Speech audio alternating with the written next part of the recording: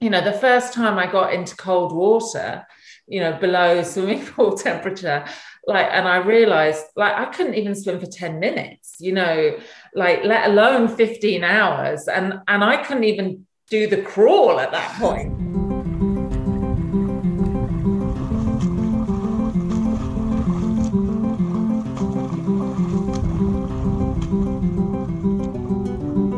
Hello and welcome to Marathon Swim Stories.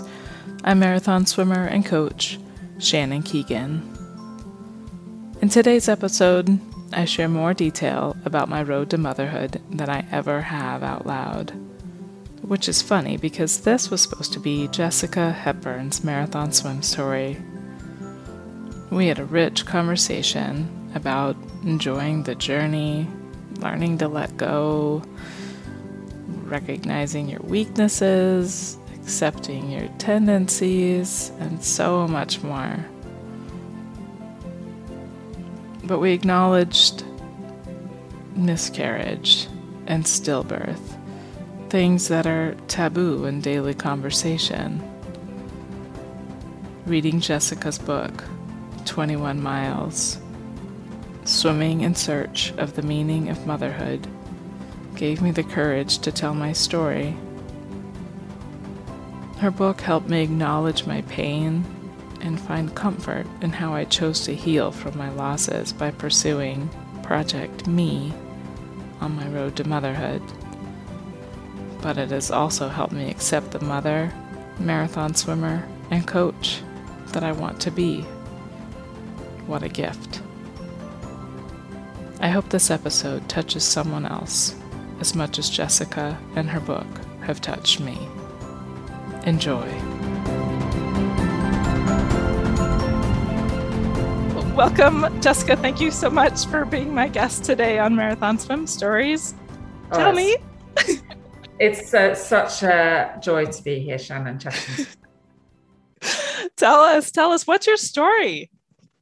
What is my story? Well, when you ask me that question, I'm thinking, should I start at the beginning or should I start at the end? Yeah, you tell me. Yeah, I think I start at the end, and then I swam the Channel, which is my ultimate marathon swim story, in 2015. In 17 hours, 44 minutes and 30 seconds. And it changed my life completely.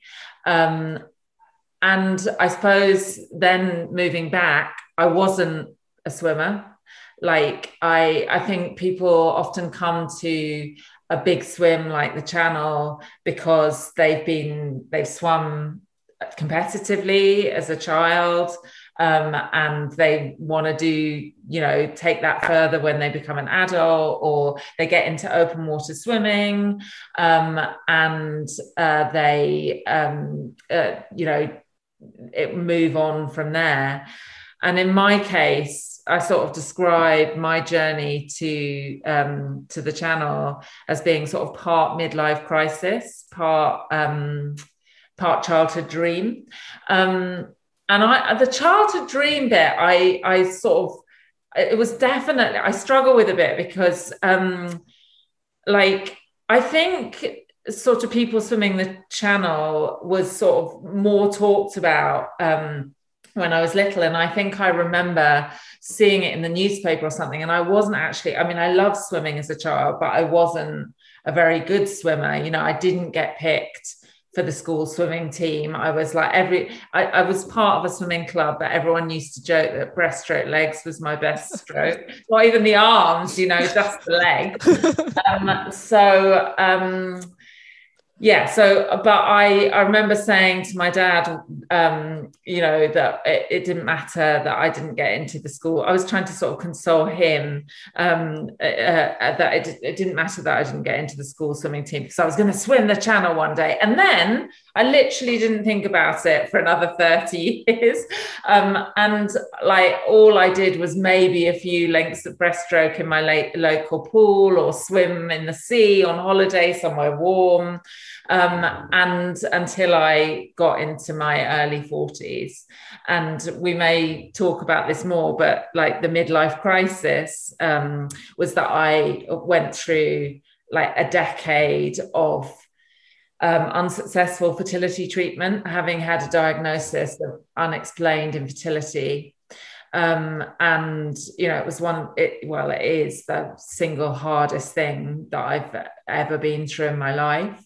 And I just got into my early 40s, and I felt like I'd lost a decade of my life. I'd had multiple miscarriages and ectopic pregnancy that almost took my life. And I just felt that I'd sort of given my whole life to what I call Project Baby, and I needed to do something different.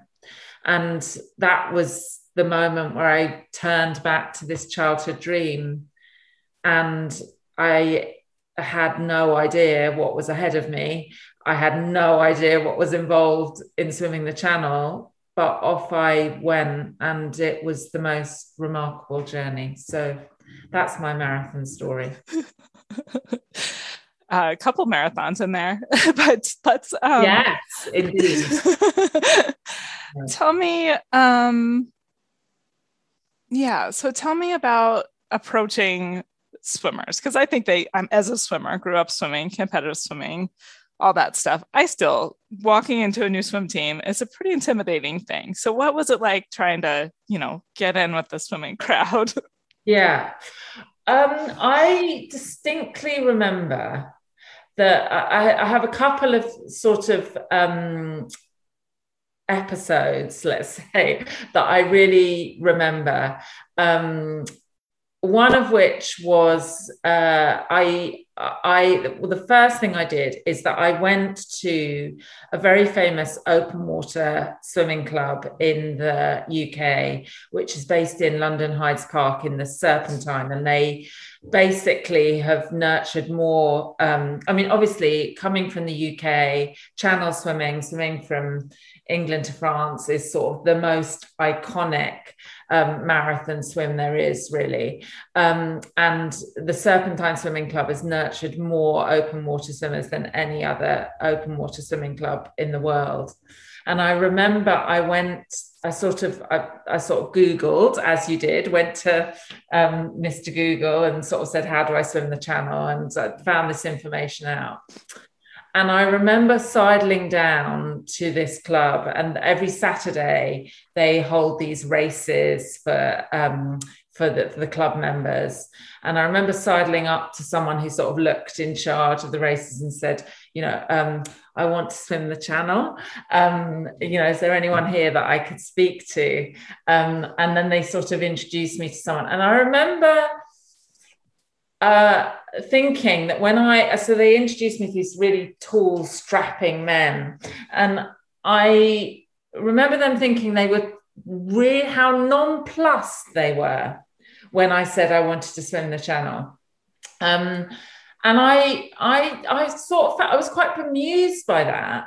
And I think in retrospect, what I realize is that they sort of thought, oh, do you, we hear this over and over again, but like, we're not going to get excited until we've sort of like seen whether you really, really, are serious about this.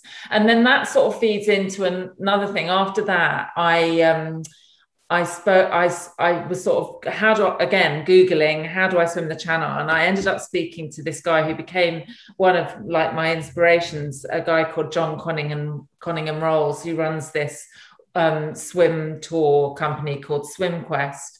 And I remember having a conversation with him over the phone. And I just, at that point, I had no idea what was involved. And he sort of said, so I said, well, can you swim? Can you do the crawl? He said. And I was like, well, I can sort of do the crawl, but I'd rather do it breaststroke. And I remember him saying, well, if you can do it breaststroke, you're going to be in for 10 hours longer than if you do the crawl. And I was like, 10 hours longer? How long does this thing take? And he said, well, on average, it takes 15 hours. And I'm like, 15 hours, like, and then I remember saying to him, well, at least when I get to France, like I can get out and like I can stay in a nice hotel and have croissants for breakfast. And he was like, you don't stay in France, you touch the sand and get on the boat and come back. And it was just like, and also another thing that came out of that conversation was realizing that you couldn't wear a wetsuit if you want to be an official channel swimmer, because Captain Matthew Webb, who first swam the channel in 1875, didn't wear a wetsuit. So now, in order to be classified as an official channel swimmer, and so like, and then what I didn't realize until actually, and at this point I was having conversations with people, I hadn't even got into the water, and then the first time I got into cold water, below swimming pool temperature, like, and I realized like I couldn't even swim for 10 minutes, like let alone 15 hours. And I couldn't even do the crawl at that point, like everything was just like, there was so much learning ahead of me. So yeah, I think that, and then I would just say about the swimming community is that whilst they were all really skeptical at the beginning and a bit nonplussed, as I said, and a bit sort of reserved, gradually they saw that I was serious, and then I have to say I did get the most amazing support ever. I've always been, and I'm known as the sort of black sheep of the swimming community, because like I did like hate the train. I mean, I would just complain about the training bitterly. It was just the only good thing I could see about it. I mean, like I do feel a bit bad saying all this to you, because you're probably one of these people who loves the water, and I do love the water. Yeah. I have my very special love for the water, and we might come on and talk about that. But like, there is nothing about it that I find easy at all. Gosh, okay, so many things to think about. So I guess your book, which is how I found you, one of my previous guests, Melanie Tyrell, sent this on to me, which is so amazing to me that someone in England said she had shipped it back with a friend of hers to Florida sent it back with her because she was over there visiting, and then she mailed it to me. And I just poured over it, and I had a big swim in Lake Tahoe in it was last month about this time. It was the 13th of July. I can't believe it's only been a month. It feels like 2 months or 6. But the words, so you interviewed all of these women in this book, and maybe you want to tell us a little bit about maybe what you're willing to tell about the idea for the book. I don't want to take words out of your mouth or overtell. Well, having said all these things about how hard swimming the channel was, the one thing that I found out that seemed to be the silver lining was that it's a license to eat, right? Yes, which I love, because I love eating. I mean, like, so I ought to sort of declare my unadulterated joy in life is food. But I've also, like many women, had a complex relationship with food, and I write about this in the book, I write about the schizophrenia of sort of living 10 years wanting to get fat because I wanted to get pregnant, but also wanting to get like thin because, that's what we're told that we need to be as women. So the one redeeming thing about swimming the channel seemed to me to be it was a license to eat, because you can't wear a wetsuit. So the only way to sort of keep warm is a bit of, as I say, human padding. So I then had this idea that I would write to 21 women, 21 being the number of miles from England to France. So, and the ultimate sort of title of my book, but that I would write to 21 women to ask if they would meet and eat with me to help me get fat, to swim the channel and answer the question, does motherhood make you happy? Because obviously, I'd come to this journey out of my fertility story, and I was trying to work out what to do next. I'd been through 11 rounds of unsuccessful IVF, and I wanted to work out, did I need to find some way of becoming a mother? Did I need to consider egg donation, surrogacy, adoption, fostering, or could I have a fulfilling life without children? And I met the most amazing women from all, walks of life, professors and baronesses. And like, I had the sort of thing that everyone that I met were, they'd done something amazing. They've got a Wikipedia site. Some of them are household names. Some are people who've just done something quietly amazing. And I had the most amazing response. Nearly everyone I approached said yes. I think they just thought, who is this woman? This mad woman. Because I'd written my first book by then, which is called The Pursuit of Motherhood, which was about my treatment journey. So who is this woman? And I ran a big theatre in London, a theatre, theatre where people perform. I always say, rather than an operating theatre. And so that who is this woman who runs this big theatre in London and has been through 11 rounds of unsuccessful IVF and now is swimming the channel and wants to meet and eat with me? And so I think they just thought that I must be some like weird person, which I am. It is true. And so they all said yes, and it was just the most amazing. Well, the majority of them said yes, and it's the most amazing journey. That was an amazing journey too. And yeah, we spoke about motherhood, and we also spoke about water and swimming and all sort of, life, really basic life as a woman in the 21st century, basically. And it was amazing. Yeah, I as I mentioned when I reached out to you, I had a different journey and a different outcome. But there was this one sentence. If I can read just one sentence, cool. I can find it quickly. But I mean, there was many things about it that super jumped out at me. But there was, I guess maybe I should paraphrase my journey a little bit. We did throughout the, like, let's have a baby, throughout the birth control, and just decide just to go for it. And years started ticking by, and we weren't I wasn't inclined to have for intervention. I'm kind of, I'm inclined for like medical intervention, something I kind of avoid anyway.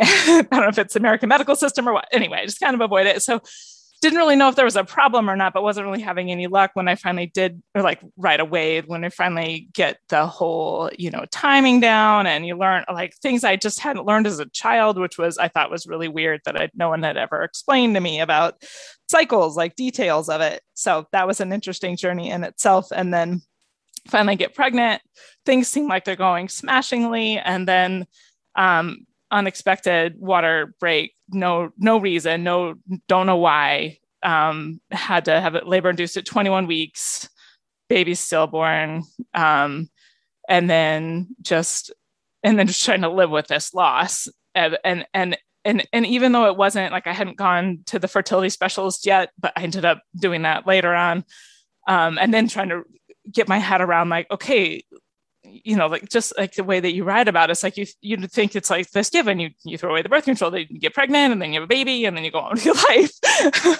and for it to like deal with this loss right away, and then ultimately ended up having another miscarriage. And then but I around that same time I fell in love with open water swimming, and really wanted to start pushing myself into marathon distances and things like that, because I was just captivated the first time I saw someone swim like 10 miles. I was just like, wow, people do that. I mean, and I knew about the English Channel from being a kid and whatever, but I didn't realize like that there was just people that were like, oh, hey, I'm going to go swim 10 miles today. So I immediately started jumping into this marathon swimming thing. And so through this whole fertility game of like trying to have a baby and like trying to balance this, it's like, how much do I swim? Do I not swim? Do I restrain from swimming?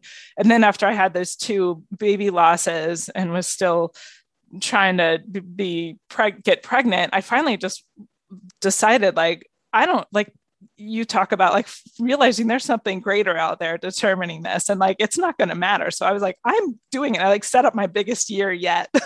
And what you had said in here was I have an idea about how swimming the channel might help me decide what to do next in my pursuit of motherhood. Besides, I can always cancel the booking if the baby does decide to arrive. And that's kind of what I did. Like that sentence was just like, because I was just like, maybe I get pregnant, maybe I lose it, maybe I don't, but I am gonna swim.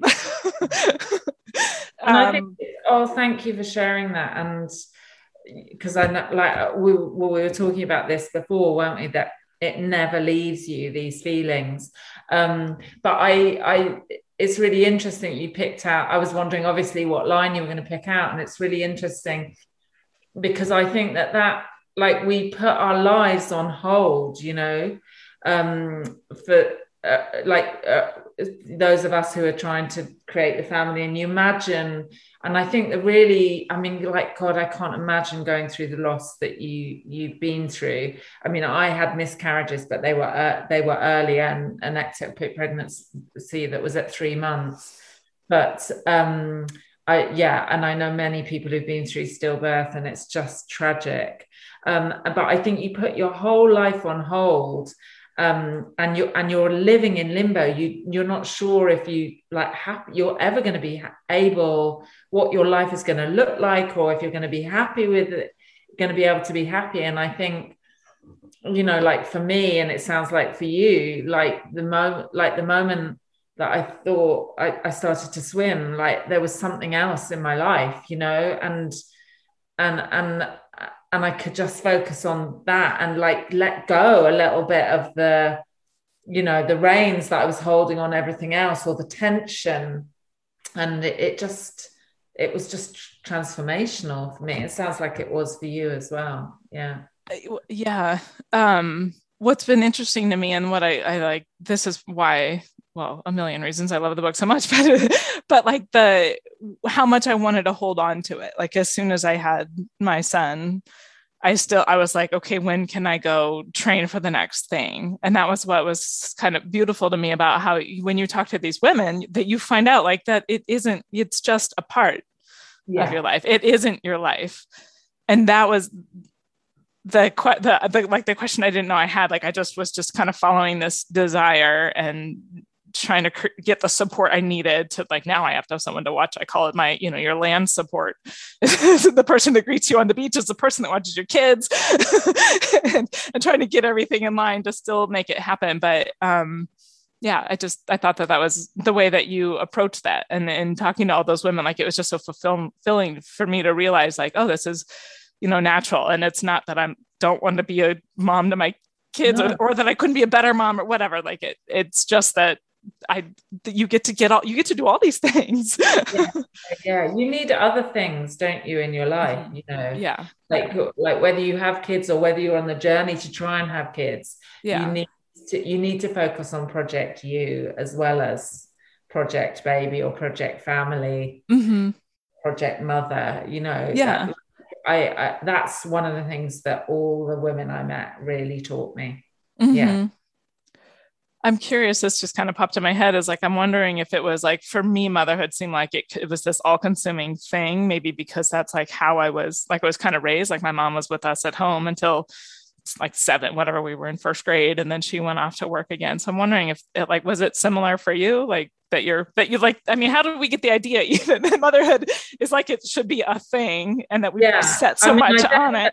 I'm reading a book at the moment where How to Fail by Elizabeth Day, where she taught, and she's had troubles conceiving as well, and she talks about exactly that, which is you know, she talks about the fact that she's come from a generation where women were told that they could sort of have it all, but also our role models were our mothers, who were, you know, had been educated but were still the main, and may have jobs but were still the main caregivers at home. I mean, I think, and that creates, you know, like complicated feelings. But I mean, I also come to the conclusion in my book that you know, people want to be parents for all sorts of reasons, you know.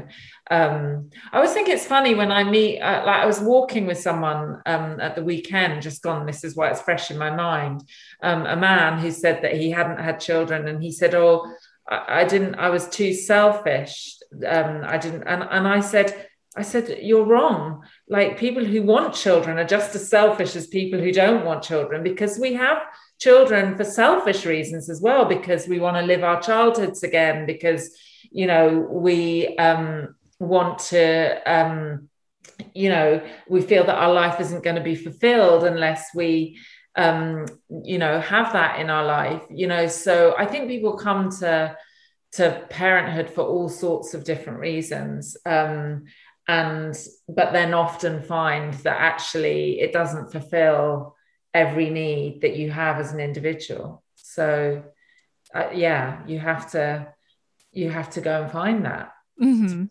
be full, I think. Yeah. And yeah, maybe no matter how you, well, yeah. So wondering the people who, yeah, I don't know. Big question, right? How to Fail. Who is that author of that? Oh, it's a woman called Elizabeth Day. Okay. I'm going to check that out. Yeah, it's great. She also has a podcast called the How to Fail podcast. I mean, It's been huge over here. Yeah. And she interviews famous people about the ways that they failed in their life and what they've learned through failure. That's fantastic. Yeah. I love that. But it's funny, actually, but linking that to, like, I feel like I know a lot about failure, having been through, you know, like many things, but the, you know, big thing was 11 rounds of unsuccessful IVF. And then I think, you know, like the fact that I wrote, I don't know if you remember, I write about this in the book, the terrible moment in a way of my channel journey was when I realized that trying to swim the channel was just like going through IVF, because basically it didn't matter how hard I trained. And, you know, obviously I've talked already about, like, you know, like what a big journey I had to go. Like, I had to learn how to swim. I had to learn how to deal with the cold water. But I realized didn't matter how hard I trained, but success was no guarantee, because, you know, ultimately the sea decides whether you can cross her. And when I realized that, it was terrifying to me, because I'd been through so much failure. And I just suddenly realized that I was facing something that was out of my control, that failure that was out of my control. And I was facing something again that was out of my control. But I think, therefore, the fact that I swam it, and I do always feel like the sea allowed me to swim her.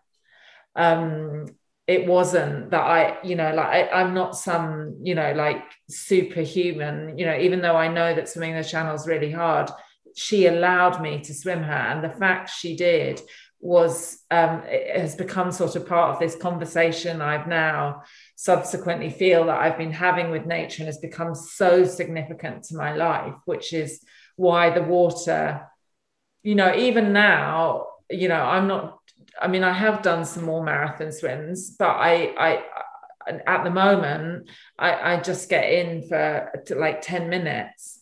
And even that brings everything back. It's like a union with the with the sea, with the water, that gave me the success of swimming across when I just needed it so badly. And you know, it's funny, I turned 50 at the end of last year, and my niece asked me, because I asked lots of people for sort of new challenges to take on in this decade of my life, and everyone gave me challenges that really, really simple, low-key challenges, because I've done quite a lot of big challenges. And my niece gave me, Jessica, write down the 50 best memories of your life. And number one is, without doubt, the journey to swim the channel and reaching the other side. That is how, like, significant it is. The word that I've started, I mean, I touch on this maybe in some of my other podcasts, but it's the surrender. You have to surrender to the day and to the conditions. And I think it's an interesting aspect. I think I mentioned it with someone I was interviewing a few weeks ago, and she's like, well, I don't really have, like, for her, it wasn't a thing. But I think for some people, like, who want to be in control of their life, and you kind of touch on that personality type. Maybe you can speak to a little bit about that personality type and if it's evolved or changed. It's definitely, I'm definitely a perfectionist, and I still struggle with perfectionist tendencies. And I don't know, like, whether I'll ever fully not, because even in the imperfect life, I try to create perfection, like i.e. an imperfect perfect. But if that makes sense.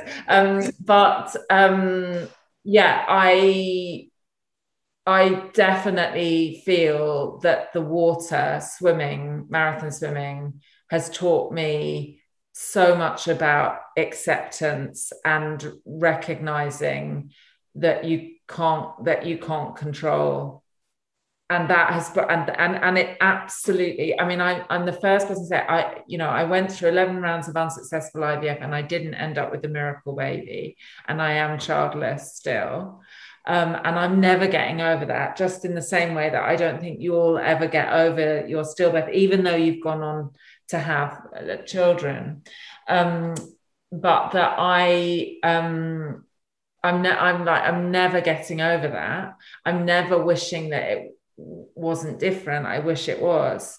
But I sort of feel now that I can appreciate the good things in my life. And obviously swimming is like right up there. And will, like, to the end of my life, it'll just always, and it's mine. I think that's the other thing. I don't know if you feel this, like, it's all mine, like the swim, the training, the me in the water.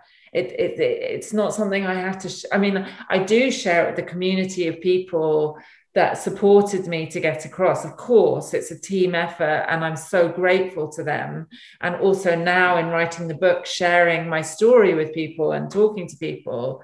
But like, there's a place where this is just mine, and it's pure and perfect, Mm-hmm. Mm-hmm. Yeah. The water's taught me so much about, like, the things that you can't control, and acceptance and love, really. Yeah. Yeah. That pride and that ownership of that accomplishment. I think that's a big driver for, well, I know for me, and a couple other people I've talked to have mentioned that as well. Just that's something that you will always have done. You'll always be able to look back, and you will always be able to carry it with you. And like you said, it's perfect. It's exactly what it was at the time, and you get to accept it. It's better than a child, because you don't have to worry about it abandoning you when it's a teenager and talking back. And yeah, exactly. And also, it's hard. I mean, do you find swimming hard? I mean, you said perhaps not. Like, I try to teach it to be as easy as possible, and I find it easy.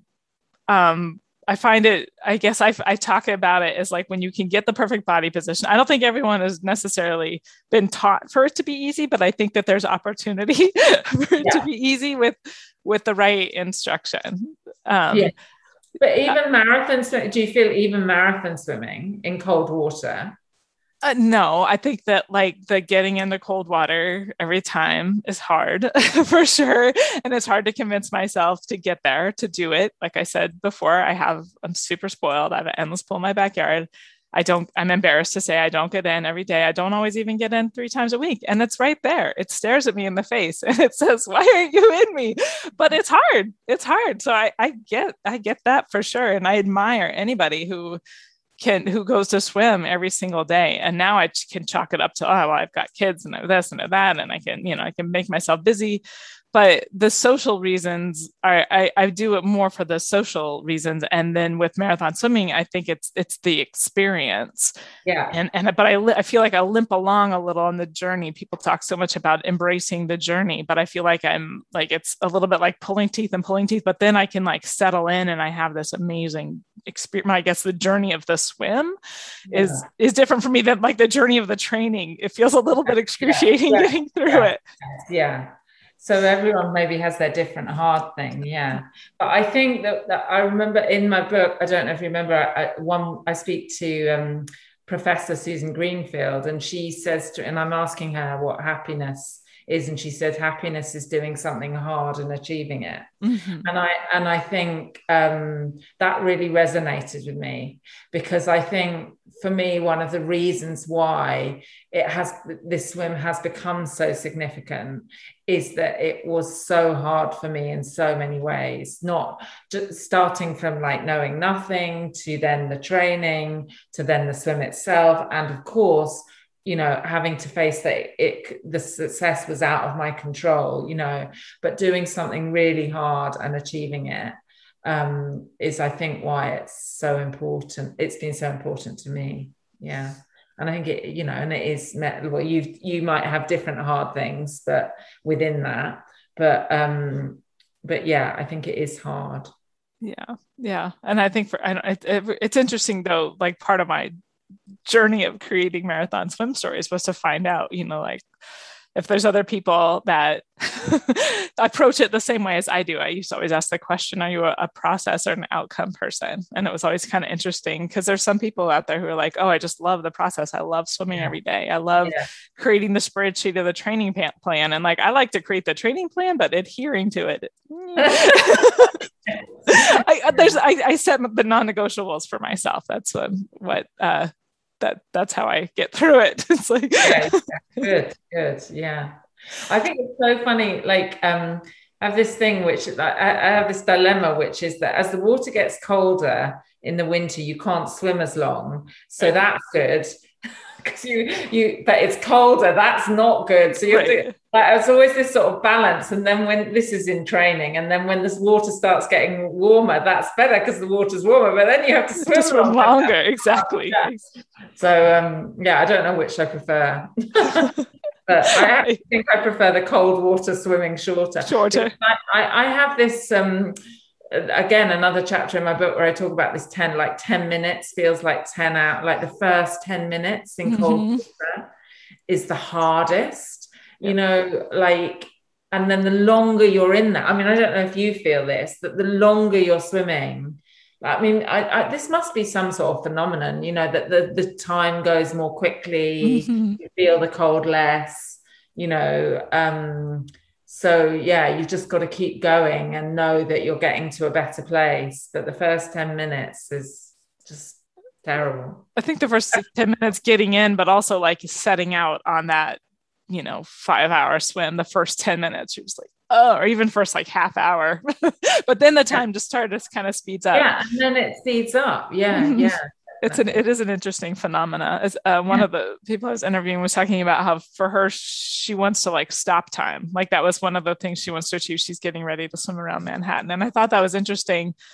Like people talk a lot about like not having electronic devices and like being able to leave all that stuff outside and like just being able to just be with themselves and their thoughts and like really appreciating that. And there's aspects of that I enjoy, but I spend a lot of time with my thoughts. I'm not like an extrovert. I'm not always out talking to people. So getting in the pool is like, okay. And then I get to stuck with my thoughts some more for me personally. But I really like this idea though, of like, I liked how she was talking about stopping time. I don't think I feel it the same way, but I could see how for some people like that could really, something that. But I think like so she was saying that she likes to be with her thoughts in. She was just saying for her, when she gets into swim, it kind of stops time. Like you just, you know, like all of a sudden every minute you can feel every second and every, you know, and you like, it just, everything just kind of stretches out, especially when you're really into it for a while, things just kind of really stretch and then out. She's thinking, and that gives her thinking. That's the thing that I didn't quite understand. And that gives her thinking time. And she likes that, because my response to that is that I don't think I can't think when I'm, all I'm thinking is, this is terrible. This is cold. How long have I been here? Like that, you know, like counting, I might count, you know, you know, like I asked every woman that I met to give me a word. I mean, even like to take on my channel swim. I mean, I was like hours in before I remembered those words and started reciting them to myself. Like I find it really difficult to think when I'm in the water. But I mean, I suppose that then becomes a form of meditation, because obviously when you're meditating, you're not supposed to think, are you? So yes, that's probably quite good. Yeah. I don't know. Yeah. I love those words. I brought them with me to Tahoe for I was 26 miles, and I gave them to my crew because I wasn't able to, because I can't keep my thoughts straight or anything. The only thing I can think about when I swim is my technique. So I focus on my little aspects of my technique, but I gave those to my crew, and she periodically would pull up a word from the book, and it was wonderful to be able to just kind of dive back and to try to remember who it was that said it, whatever, you know, it gave me broke things up. 26 miles. How long did that take? I don't want to know, because you're probably just like someone. It was, yeah. Go on then, tell me, make me feel bad. No, I don't want to make you feel bad. It doesn't, it's well, and it's not choppy, and you don't have a current. I mean, Lake Tahoe's, it's different. It's a different beast swimming in lakes. I'm still working up to swimming in the sea.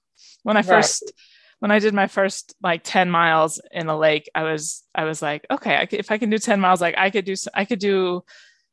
think about the English Channel was kind of the way I was thinking about it. But I was like, but that means I have to get to England, and then I might not you have to wait for the weather window. And then it's not really, I mean, it's never a sure thing, but it's a surer thing when it's a lake, because it's, especially in America, in the West, where we are now, we have fires, and that is actually changing a lot of people's swims this year, unfortunately. But it's, anyway, I hope to do the English Channel someday. I've said it out.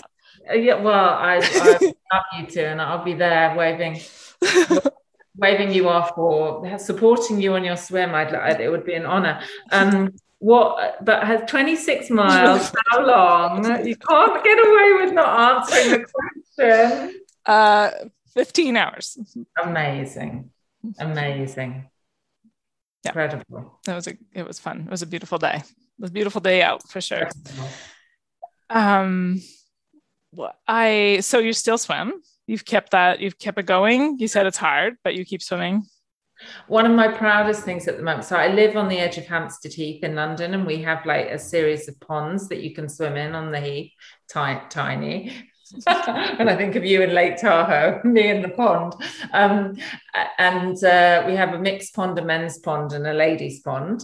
And I've been taking my 89-year-old mother to the mixed pond over the summer. And we're like the comedy duo at the pond. But I'm just so, we get in, and we do, you know, like do 5 or 10 minutes, but that's all I'm sort of really doing at the moment. And I'm just so proud of her. And that's wonderful. What a gift. With her. Yeah. And I mean, she's always swum a bit through my, I mean, I didn't get my open water swimming from her particularly, but, you know, like she's always sort of been quite hardy, but I'm just so proud of her at the moment. That's my joy at the moment. That's wonderful. And you also started tackling mountains. Tell us a little bit about that. And especially I'm interested in like the, you know, like what's carried over and what's completely different. Oh, right. Yes. Well, so when I swam the Channel in 2015, everybody said to me, we're just warning you that you are now going to get depressed. And I was like, what?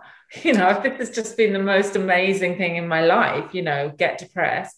But of course they're right, because, you know, you've had this focus for several years, and then it's happened, and you know, this amazing climax, and then it is an anticlimax. And they said, don't, whatever you do, you know, think about any sort of other challenge immediately. You've just got to sort of process what you've been through.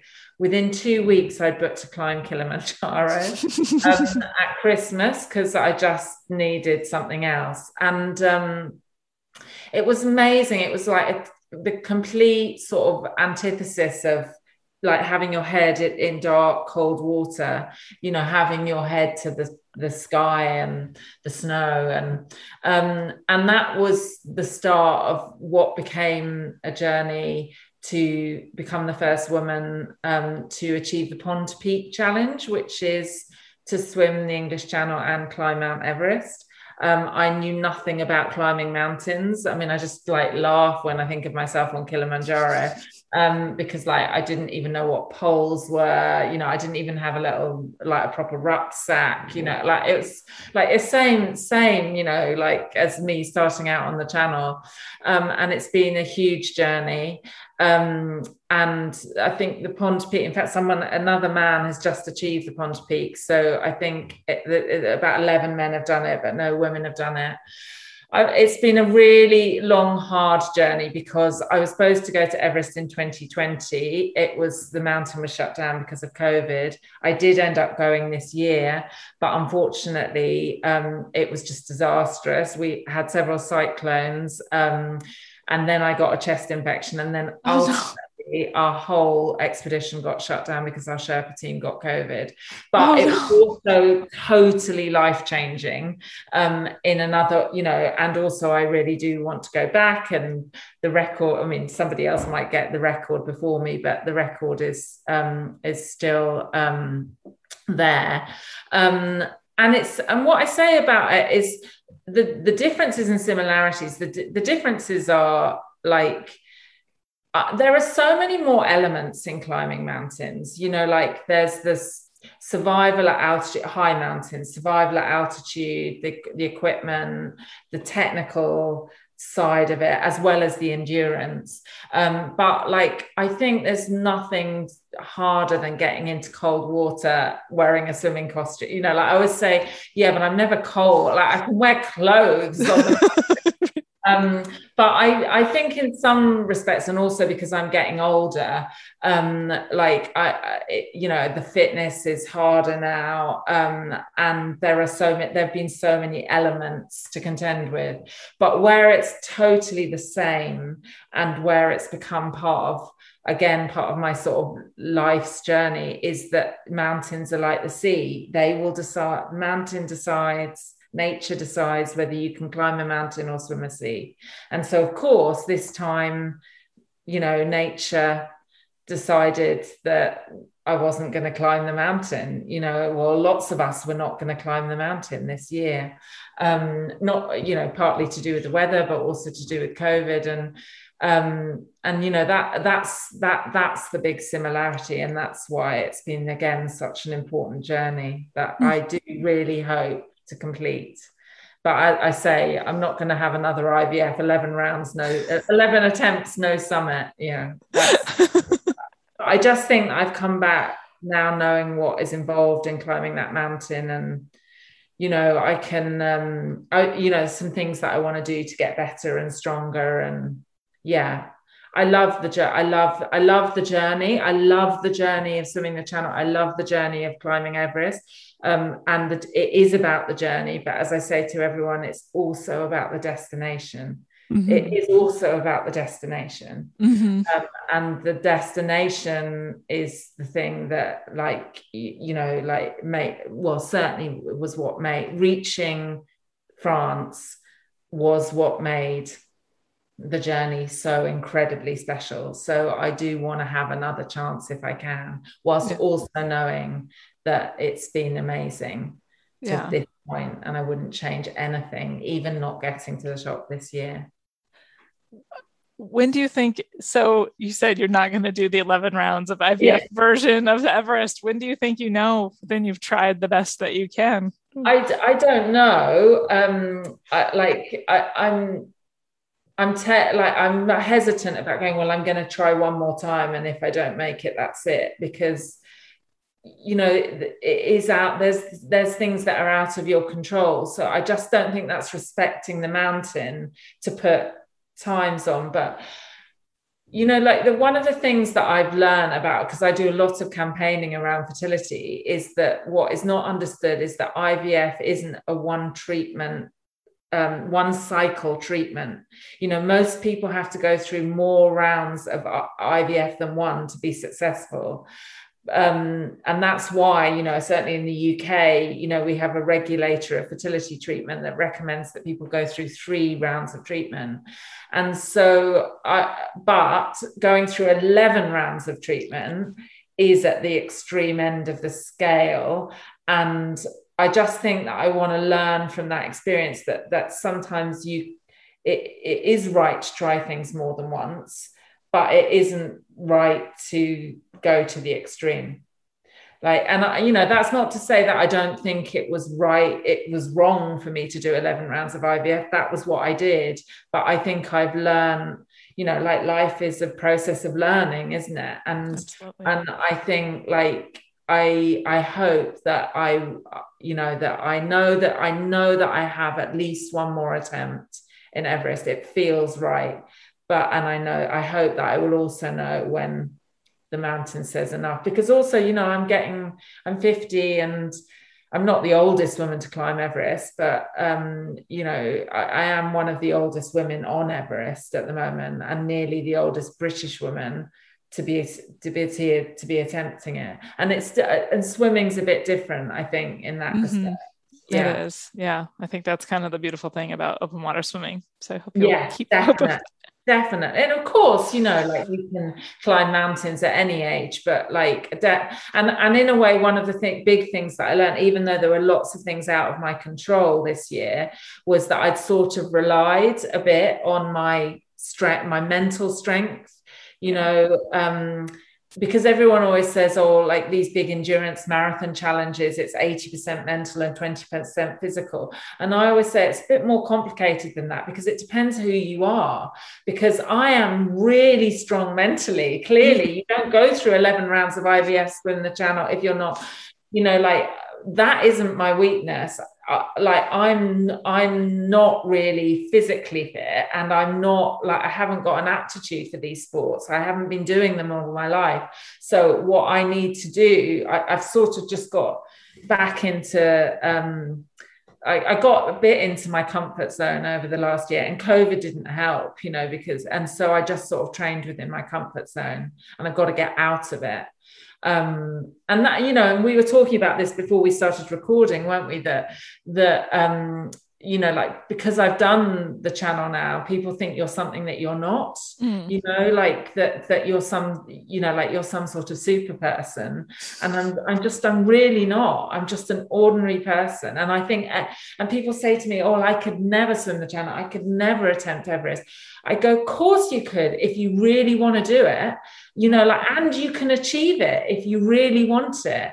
But you also have to recognize where your weaknesses are and really work at them. And I learned this year that I need to do a little bit more on my weakness. And that was also why it was sort of really the right outcome. And my weakness is I need to get fitter. I can go on forever, but I need to get fitter and faster. Yeah. I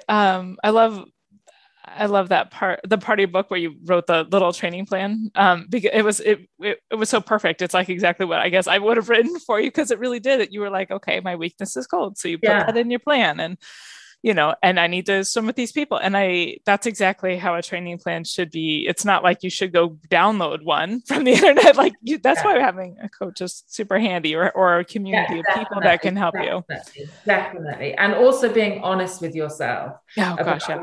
Where you have to do the stuff that you don't like, Yeah. And having, I guess, you need an objective person to help you identify those, whether, that's why getting into a situation where you're swimming with, well supported with people that can help you be like, oh, okay, let's work on, this, Jessica, or whatever. Having a good coach is, So I'm going to join a high altitude gym. That's my new plan. Oh, cool. Yeah. And get fit. It's always that easy, right? That get fit, check. That's what we want to do. Done that. Well, I could talk to you all day, but I want to just ask one more question, if you'll allow me with time. Okay. You had a chapter called Optimist or Pessimist, because you were booking the optimist, right? How's that optimist? Yeah. Has your perspective changed at all after this journey? Do you still consider, because you considered yourself a pessimist in that? Yeah, such a great question. Like, you can't, like, there are some things that you can't fundamentally change, like, and I talked about perfectionism. Like, I'm a perfectionist, I'm a pessimist. I think those things are fundamentally me. But what I've realized is that, and I really mean this, that life is still beautiful and wonderful in its imperfection. And even when your pessimism is proved true, and part of the reason for my pessimism is because I don't want to be disappointed, Exactly. Yeah. I'm trying to protect myself from disappointment.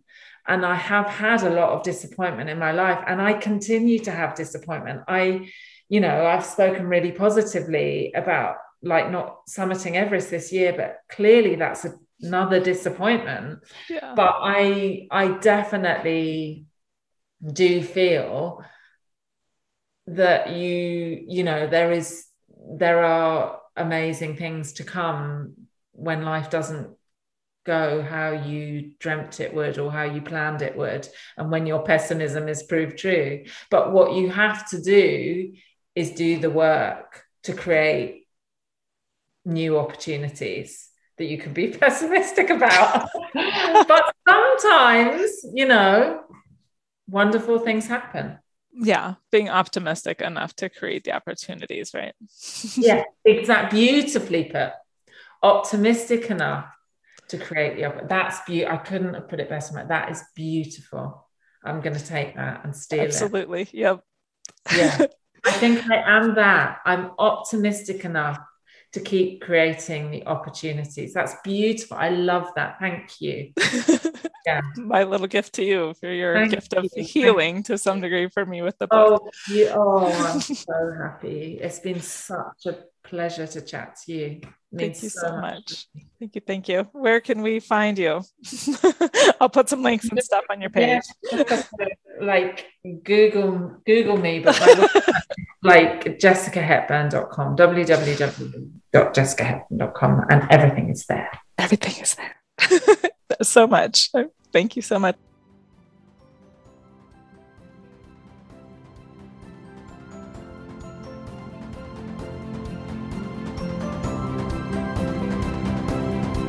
I hope you enjoyed this episode. Have you heard of the Intrepid Water Accountability Group? We'll support and encourage each other on a private chat platform, pursue monthly challenges both in the water and on land, and meet virtually once a month to dive deep on a topic. If you'd like to join a group of like-minded limit pushers from around the globe, join the Intrepid Water Accountability Group. Find out more at intrepidwater.com.